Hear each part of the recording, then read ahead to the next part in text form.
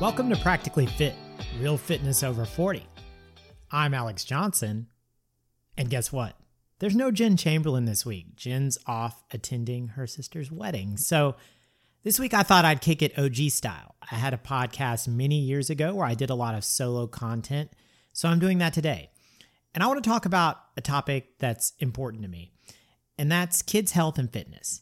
Today, I'm going to talk about the potential negative impacts of screen time on kids' physical health and share a few practical tips to help your kids get active this summer. And so I want to start off by saying I recognize that some of our listeners may not have children, and if you don't, that's okay. But many of us over 40 do have kids, and even if you don't, maybe you're an aunt or an uncle or close with your friends' kids. And so even if you don't have kids of your own, you might have a stake in this. So I really want to invite everyone to listen to this episode, even if they don't have kids, because I think it's an important issue in our society right now, kids and their physical health. So I've been thinking about this a lot lately. And I think for many parents, this is something that can really be top of mind this time of year, specifically in the United States. And that's as we head back into summer break when kids are on this long 3-month summer break that we have in the US. Kids naturally have this built-in activity when they're going to school. So I know at many schools they still have physical education classes, or as we call it in the US, PE, though alarmingly many schools have been cutting back on this. Many kids do sports activities, but even just the act of going to school, whether you're walking to school, walking around the school, kids are getting in steps when they're doing that. In the summer, for many kids, I think that activity can really be curtailed. And so for me, I have a 10-year-old son. My wife has 2 kids, age 12 and 14. And we really do our best to be active with our kids. But sometimes between work, life, trying to work in our own exercise time, which is obviously a different intensity level than the activities or exercise we might do with our kids, between all of that, we're just not always successful at being active with the kids. And so I know a lot of parents and aunts and uncles and others are in the same boat. And so then when you think about this, there's also this aspect that's been added to our society, and that's electronic devices. For those of us who are Gen X or boomers, even though we've adapted to smartphones and tablets and can be just as addicted as our kids in some cases to these devices, it's really hard to wrap your head around how much things have changed for kids. Many kids are glued to their screens, and the age at which this is happening, especially in areas where people have economic means, seems to be getting younger and younger. I think for many of us, we would joke around here about, in my day, we went outside and we played and we explored and we went to the woods, but we really did, right? This was something we did. I remember being a kid and going out in my neighborhood and going down to the creek and just poking around with other kids, or going into the woods, going and finding trails and exploring, riding my bike way outside the neighborhood. My parents never realized how far away I rode my bike when I was, 12 years old, for example. So we did all that when we were kids. And yeah, I still had a Nintendo, but I love to get outside and explore and climb trees and do things that we did in the late 80s and early 1990s. So again, that's changed a lot these days. Recently, I saw this article that really prompted me to think further about kids and their physical health, and it's from a digital outlet called Fatherly. The article was titled "Sedentary Time for Kids Can Do Damage to Kids' Hearts." And the article is referencing a study that was published in the Scandinavian Journal of Medicine and Science and Sports. And it was one of those long-term studies we've talked about before on the podcast, so these are always really interesting. It enrolled participants first in 1991 and 92 at age 7, and then the people conducting the study checked in with the participants at various points in their lives. And so keep in mind, what's so startling to me about this study is that these kids were enrolled in the study at the same time I was around a similar age. They were born before the smartphone age. So we think about our kids being sedentary now. This was before the time of smartphones and tablets and all that. So I want to quote from this study because it really focuses in on the impact, again, that sedentary time for kids can have on their hearts. So, quote, the team found that kids who engaged in more sedentary time had larger left cardiac ventricles than those who engaged in either light activity or moderate to vigorous activity. Increased sedentary time was associated with a threefold increase in left ventricle size and a decrease in the ventricle's ability to pump blood efficiently. Interestingly enough, increases in size and decreases in function were also seen in those who engaged in more moderate to vigorous physical activity, but not to the same extent as those who were more sedentary. Those who engaged in more light physical activity showed no marked changes in either structure or function of the left ventricle. So these are some really specific findings around the heart related to levels of physical activity in these kids in this long-term study. The study goes on to say, quote, "The results are important because left ventricular changes in adults have been associated with an increased risk of cardiovascular disease and death from cardiac events, and suggest that movement can reduce the risk of these harms." And again, in the study, they found those who engaged in light physical activity had no marked changes in structure or function of that left ventricle. Even compared to people who were doing vigorous activity, that the kids who were doing that had some impacts on their left ventricle, which would make sense as well. So what we're talking about here is getting kids some light physical activity on a regular basis and how important that can be for their heart. Again, it just blows my mind because it was before the smartphone era. And in addition to the potential cardiovascular issues referenced in this study, if you do your research, a sedentary lifestyle for children has also been linked with things like obesity and diabetes, not to mention, again, the mental health effects. So this all highlights the dangers of being sedentary for kids. And that gets me thinking, like, how sedentary are our kids today? Or to rephrase this question for those of us who are parents and are witnessing this sedentary behavior firsthand, how much time does this generation of kids spend looking at screens every day?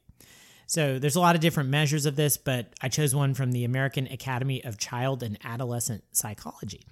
And according to them, kids ages 8 to 12 in the U.S. average 4 to 6 hours of screen time per day. And as the kids age, it can be even worse. Teens spend up to 9 hours on screens every day.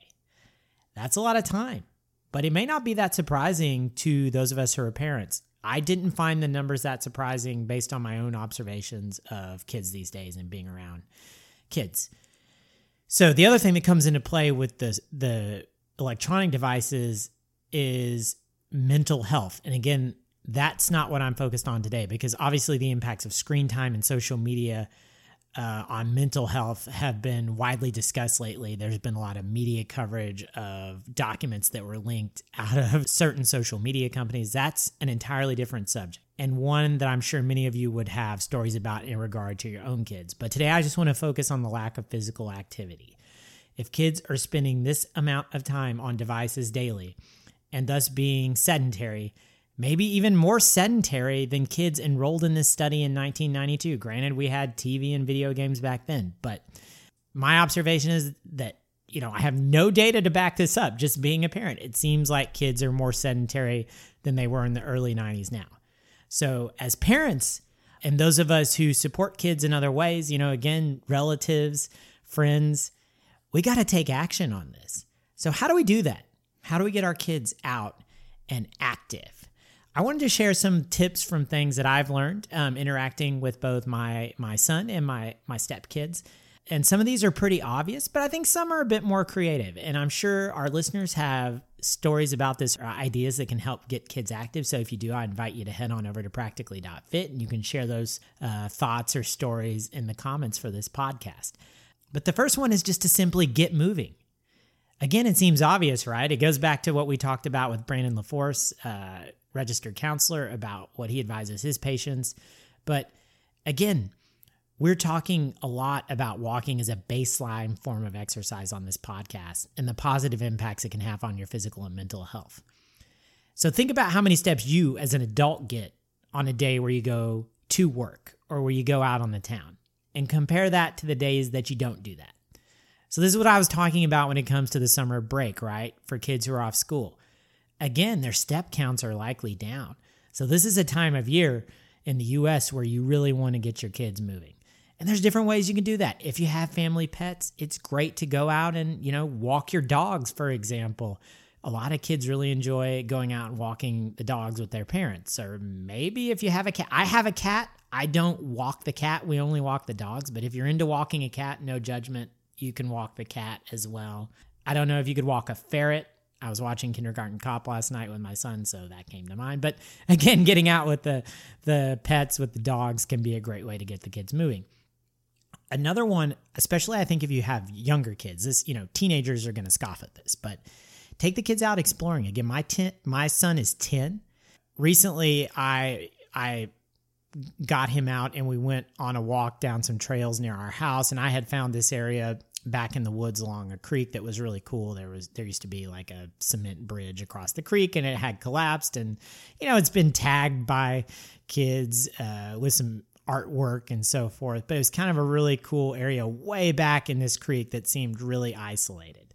And I remember as a kid going back and exploring these types of areas and hiking around and feeling like I was really just away from everything. And, it really plays to that sense of adventure. So if you have younger kids, you can get them out and go exploring, and I think they'll really like it.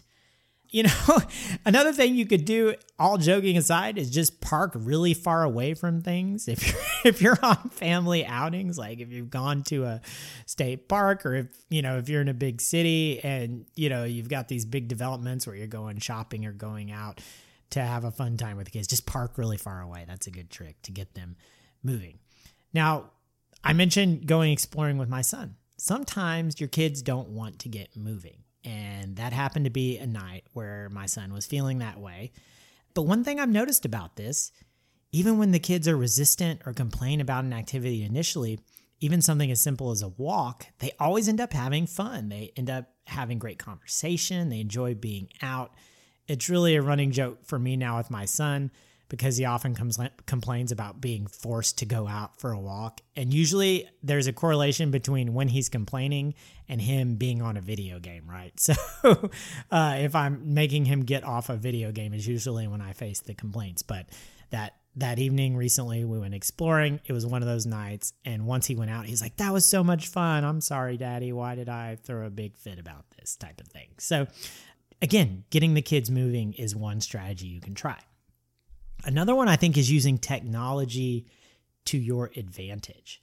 Get the kids a smartwatch. Maybe the step counter or smartphone app will motivate them. Kids are tech savvy these days, as we know. It blows me away how tech savvy kids are. I used to think I was tech savvy growing up because I knew how to operate a computer, but these kids are giving us a run for our money on that regard. So if you get them a smartwatch, that's the type of thing that might be motivational to them. They'll be able to use the app, and that could be something that they look at.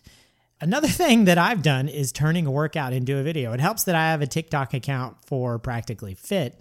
TikTok, YouTube, Snapchat, whatever.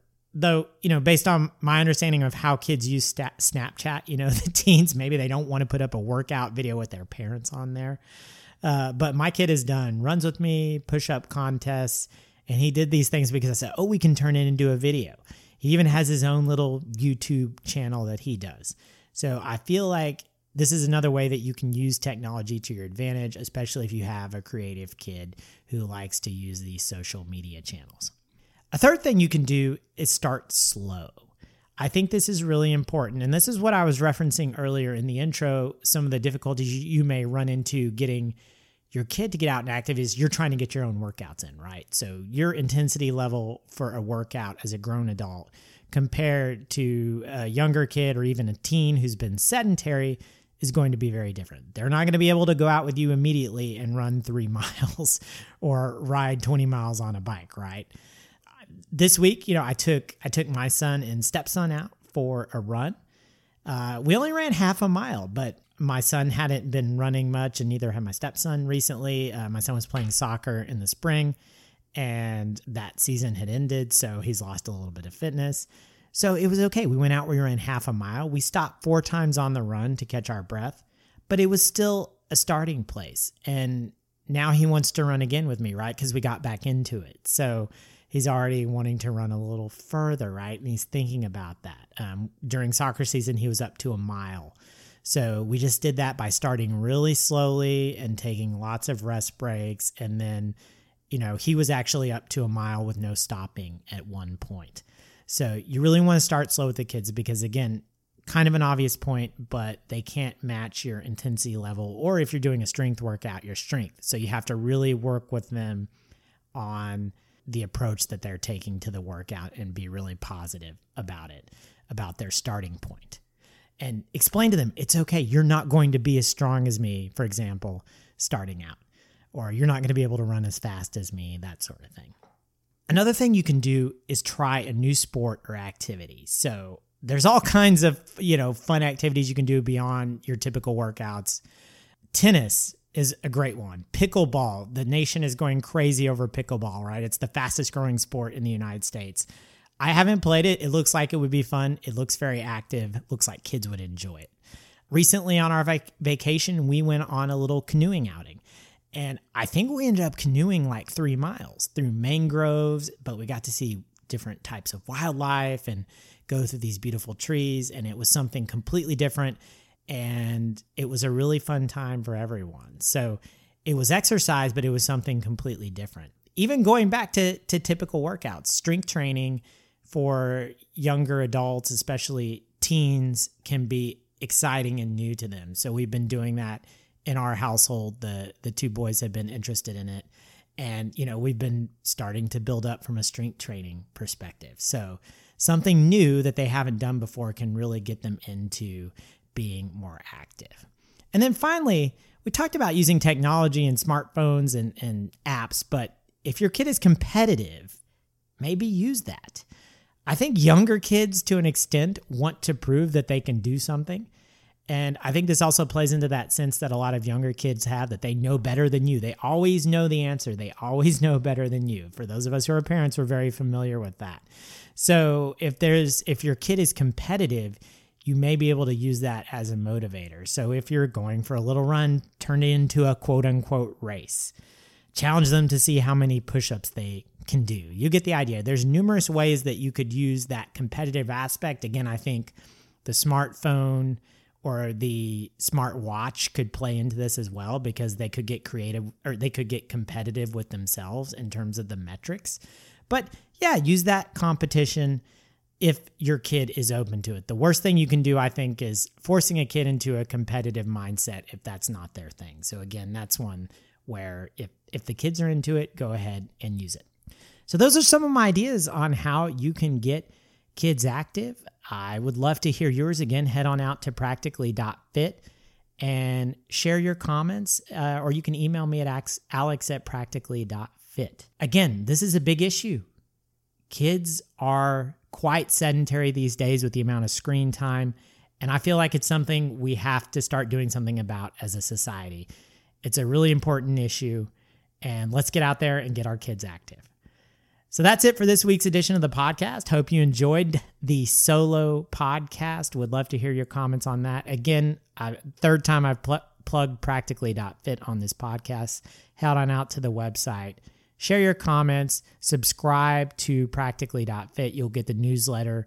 Great weekly content in your inbox every week. This week I wrote about energy drinks. So you can read my hot takes on energy drinks this week. And some of the recent media coverage of those and how bad they are for you and for your kids, actually. The second time I've talked about sort of a kid-related topic this week. So that's it for this time. Jen and I will be back together next time on the podcast. Again, we're looking at getting some new interviewees on the podcast that we're really excited about. So we look forward to sharing that with you. But until the next time, remember, I'll do Jen's part. Fitness is for everybody.